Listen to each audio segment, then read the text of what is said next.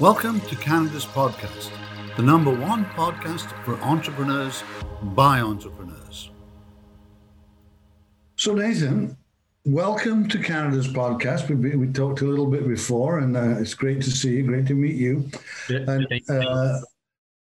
first off, let's get right into it. Tell us, a little bit about yourself, what you're doing. I know I'm going to tell everyone he's really in the licensing business, and we haven't.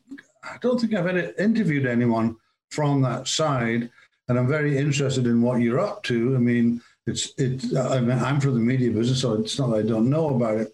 But anyway, I won't spoil it for you. Tell us a bit about yourself, what you're doing, how you got there, that kind of stuff. Well, Jim Davis always said, I'm an anomaly. And so, I've worked with Jim Davis and I'm a licensee of Jim Davis. Right. His company is called Paws Inc. He's the creator of Garfield. And so yes, indeed, I am in the licensing industry. I'm also in the food industry, food and beverage industry and restaurant business. Not so much now because of COVID, but yes, my name is Nathan Masri, and I've started at 27 years old. I've licensed the cartoon Garfield. He's a pop icon cat, a sarcastic, hungry cat, mischievous since 1978. And I had this brilliant idea because I came from a family of Canadian franchises. My father owned Mr. Sub, Jugo Juice, and Van Hoot Cafe. So he worked with MTY Group for a while, and I've learned the restaurant business or the brick and mortar and the franchise business from the ground up. And I knew I wanted to deviate and do something alone and more disruptive. As a millennial, we use apps. So I had this great idea of doing a Garfield restaurant called Garfield Eats. I mean, there's taco for Taco Bell, burgers for McDonald's or Burger King, pizza for Pizza Hut, but there's no drive-through or lasagna, or no one has tapped that lasagna category. And so Garfield is the perfect relevant brand to tie it up with this food category. And I did Garfield Eats, but I wanted people to also have fun with Garfield. So I wanted to create an intergaging experience, an entertaining and engaging experience on an app where people or consumers of all ages can play the Garfield game on the restaurant app. So it's not a boring McDonald's app where you go, you order and you check out. You actually download it. You can play the Garfield games where he throws food at you. You gotta cut them into parts, and you win paws. And with your paws, you can unlock goupons, and you can get free pizzas or 50% off or tons of offers. And so it's really engaging in that way. It increases user retention and user acquisition, and it helped us a lot with the whole gamification. Globe and Mail said that the whole gamification idea that we've created for Garfield Eats can really become revolutionary to the fast food industry and the restaurant business with a sluggish growth of 1% a year. And so I really thought I was onto something. And then Garfield was acquired in September of 2019. Garfield was acquired by Nickelodeon, by Viacom CBS. And so when you acquire a cartoon, a trademark, an intellectual property of such caliber, global caliber, you are taking the 400 licensees with it. So we were in the gray area. What on earth is going to happen to us? Our contracts? Are they going to honor them? Are we going to continue? What about all the brick and mortars that we've created and their recipe and all the costs associated with it? Because the thing is about licensors, they have the upper hand, and there's always some tricky clauses in those licensing agreements. And so we were scared. I was scared to death. But they kept us on. We got a congratulation email from Viacom, and they said, you're going to be working with us personally, no agent, no intermediary. And we thought, okay, wow, that's amazing. They want us. They want to know more about us. They want us to grow. And so that's the licensor relationship, that I very much learned. You came obviously from an entrepreneurial family. but it sounds like you were pretty all set. You could have stayed in that family business. Why did you decide to step outside of it, become an entrepreneur? Take your own risks, all of that kind of thing that goes alongside of it. What made you do that? I mean, most people would have said, okay, family business, this is cool, I'm here. Okay. Why step outside? Well, here's what I always say. My grandfather always told me, he looked into my eyes and he always said, you've got fire in your eyes. And I knew that. I've always known that I'm going and branch out and and build my own destiny. But the thing is, here's what the burning desire was.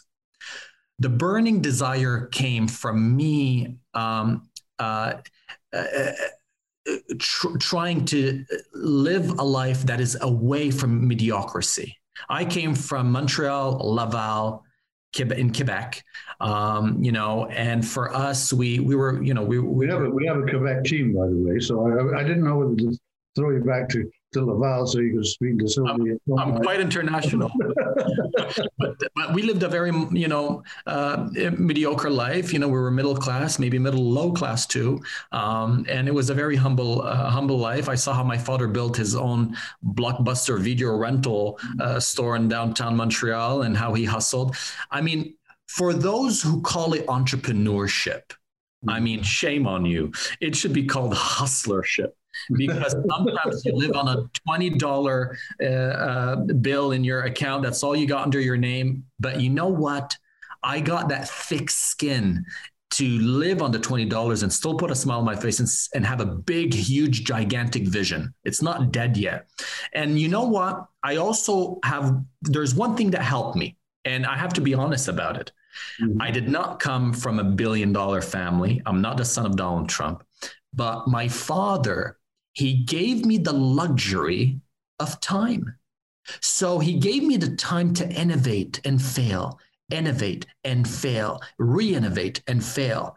And in case I failed, I did have a gigantic house to go to back in Dubai. Mm-hmm. And so, yes, I had a comfort zone if I was on the red line. Mm-hmm. And so that allowed me to innovate. And I really sometimes ask and wonder to myself, I ask myself and wonder, will governments ever help and provide the basic necessities for the young men and the future generation of tomorrow, like the Gen Z? Just give them their basic necessities to allow them to think and innovate, because they might really well be the next people behind the next Uber disruptive idea or Airbnb. I've always wanted to create a community solution to a whole community problem. And I hate thinking local. I like thinking global. And I've always been that way. And my father's kept saying, keep your feet on the ground, son. I said, no. I got wings that you don't even see. I need to fly. And so him and I were very different on that level. But it's the burning desire. It's the passion, persistence, perseverance. So you're still working in fast food, which is obviously COVID.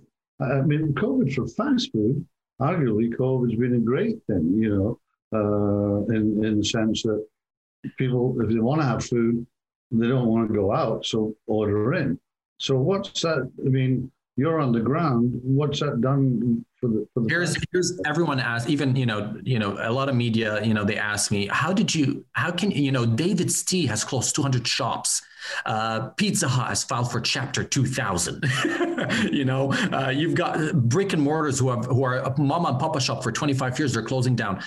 Garfield Eats goes ahead and battles COVID, and I thank the government, the federal government as well, for their support, such as wage subsidies and others, and they really came in fast. But what helped with Garfield is that because he's a pop icon, merchandise helped us, the cross-selling with food. So if you sell a pizza for $13.99, then you're selling a t-shirt for $29.99, then that helped us a lot. And we do shipping for merchandise. We don't do shipping for food, obviously. You'd have to be 5 kilometers or 8 kilometers, maybe close to the brick and mortar store. So the geographical distribution for food, picking up food or delivering food, even on Uber, they restrict you to a certain radius. But merchandise, we ship with our partner UPS. We ship around, and that helped us a lot battle COVID. Those who wanted to taste our food but can't because they're, I don't know, Niagara Falls, but they do buy our merch. So merch helped the restaurant business, and there's no one would buy. No one like us, like a Garfield Eats, would attract consumers towards merch like McDonald's can or Burger King can, because Garfield, again, it's an entertainment brand. But I can tell you, our lasagnas are delicious. It's 5 layers and with ricotta cheese. So for us, what happened is because we wanted to focus on e-commerce, so we went ahead and started our frozen lasagnas, so we can start shipping them with ice packs, so people can start tasting them and enjoying the world's first Garfield Eats lasagna. And so we're really much into e-commerce, and we have our website up. But brick and mortar, COVID has not been nice to brick and mortars, and landlords have been even greedier. It's optional. It's actually optional for landlords to opt into the governmental programs. Many don't want to, just because it makes them look bad. I don't know. They're stubborn like that. And so that has not helped brick and mortars. Now everyone's suing everyone, tenants and landlords. And I think we're going through a shift. We're going through a transitional period. We are grieving, but we must go through this transition from information era to an interconnected era, an interconnected society, a tech society, where you see everyone going bankrupt, but Amazon is hiring 100,000 more people, and they're also hiring, and they're also employing 200,000 robots. So it's really not replacing human capital, but we're seeing a transition, and that's what Garfield Eats is all beautiful and nice. But that's what also during the lockdown has allowed me to brainstorm and perhaps save other licensees through our tech company that's launching soon called Iggy's. Obviously, we're talking about a COVID challenge, which is probably the biggest challenge that most of us have faced. I mean, and I've done quite a few recessions, but this has been a little different one. I think, like many people, since we seem to be... You've seen it all, Philip. We've seen a lot, yeah, but this was a different one. But I think we're coming out the other side, so that's good. But when faced with those challenges, I have a process that I've developed, and I'm always interested to know what other people's... Is there a process, when you kind of hit a wall, is there a process that you have, Nathan, or that you've learned from your mentors? We all have mentors around us, that works, that helps you kind of get around the wall, get over the wall, whatever, that kind of thing. I don't want to sell you a motivational book, because I've read many of those books, and it's different when you read, and it's different when you're living the experience, and now you need the tools. The book won't give you that precise tool to overcome this challenge that you're going through. Most of it has to do with investors' relations, finance. It all comes down to money. The thing is, you either ride the wave and continue the brand presence, even if you're not even breaking even, but you have to continue, and sometimes they say, oh, it takes 3 years for a restaurant to break even. But that means you need a lot of investment to keep going, to pay expenses in order to reach that threshold, in order to create brand resonance in the city, and brand visibility, and people to get to know you, and maybe on the 3rd year make a profit. That needs investments. And so the thing is, I'm a risk taker. If I have $0, I'll go and do it. Nevertheless, I'll still do it. But you have to be resourceful. My mental blockage is, if that's your question, right? When do I get into a whole mental blockage or a head? How do you get around it? Yeah, correct. And well, for me is to you either get around it and you find the tools to get around it, or you don't. But the thing is, if you don't, it's not the end of the world. And for many, it is the end of the world. Or for many, oh my God, he's going to take me to small court. Oh my God, he's gonna sue me. Oh my God, what are the people gonna think of me? Oh, they're not gonna like me more on social media. It doesn't matter, and you got to keep going. Now you have a beautiful history that can be part of your beautiful Wikipedia page. You started something, but I think entrepreneurs to really start to really prevail, succeed. Failures are amazing. They're beautiful for me. I feel a sense of relief when something comes to an end and it hasn't been rewarding. It's a sense of relief because no one can take away my ideas. No one can take away my visions. And as I work towards bringing investors on board, creating beautiful pitch decks, and it's the people also, they're the building blocks of a company. And you go on to the next thing. I mean, you gotta stay positive. I was having supper with my wife and talking about the environment today. It's kind of getting me down. And then suddenly the penny drops, and I said, "It's just another challenge." I mean, exactly. Exactly. It's kind of cool. I like challenges. So why am I bothered about it? It's actually, I haven't done this challenge, so this is a cool one, So all of a sudden, I start to get excited about it instead of getting depressed. Oh, I haven't done this one. This is good, And I think from that perspective, that's probably something to do with entrepreneurial sort of thing. Philip, I think people are scared of the F word for generations. And Generation X hasn't done a great job in motivating and encouraging their children to take risks. And also remember that our previous generations, our parents, haven't taught us good things about money. They haven't taught us good things about accumulation of wealth. We often feel guilty for the accumulation of wealth. And it depends how you allocate wealth if you do have it. And so we're kind of self-destructive in a way where, we shouldn't be taking risk. We should be paying our bills, be good citizens, vote. But the thing is, that's not how you elevate in life. And I think it's a generational education and development. And I always like to disrupt. I'm just that type of personality. I always say, use your own critical thinking and leave CNN alone. So, okay, you were talking about something your grandfather said, and this question I ask everyone because I love to hear the answers. It's totally selfish on my part. What's the best piece of advice you've ever received and keep on using? There's so many because every advice is a key to a different door, and it depends. It's advices are. And advice is relevant, it depends on the situation. But one thing I think I resonate well with is Nike's slogan. And it's really a powerful human condition. Just do it. Yeah. Mm-hmm. Just do it. And and you know what? You'll be just fine. You'll be just fine. So just to conclude things, some rapid fire questions. Are you a morning or a night person?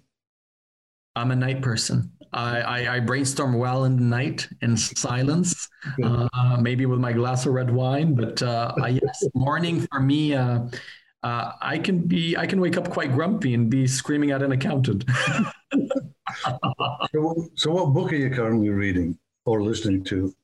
Well, Philip, of course, my book. It came out 2 weeks ago. It's called Arabiosis. It's about fighting suppression.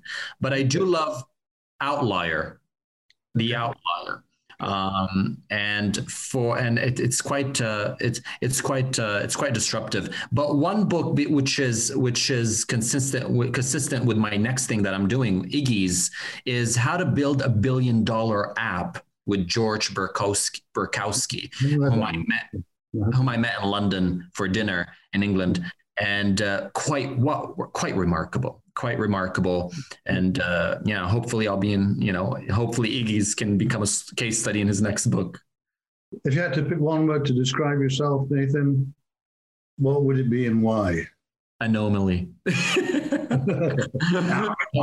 No, anomaly. Nickelodeon called me that, Jeff Davis, and I guess it's working well. Globe and Mail, Toronto Star. But I think why is because I use my own critical thinking. My thinking process, or my paradigm of thinking, is not is not boxed by society or my employer or boss or partner or parent. I've escaped from all of it. It took me time, but I'm my own man, and I do what I believe in, and I do want to create something that a society can use and that can solve an industry problem. I hope to create something. I think it's about time that we find in one of the top 100 WPP brand index score, one of the top 100 brands. Originally, I'm Arab, and it saddens me to death that not even one brand makes up the top 100 brands in the world. You see Indomie, the noodles from Indonesia, I think,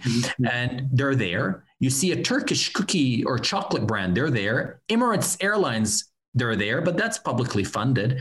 But Uber's there. You don't see Pepsi, Coca-Cola. Not one Arab was able to innovate. That's a really good point. You're absolutely right.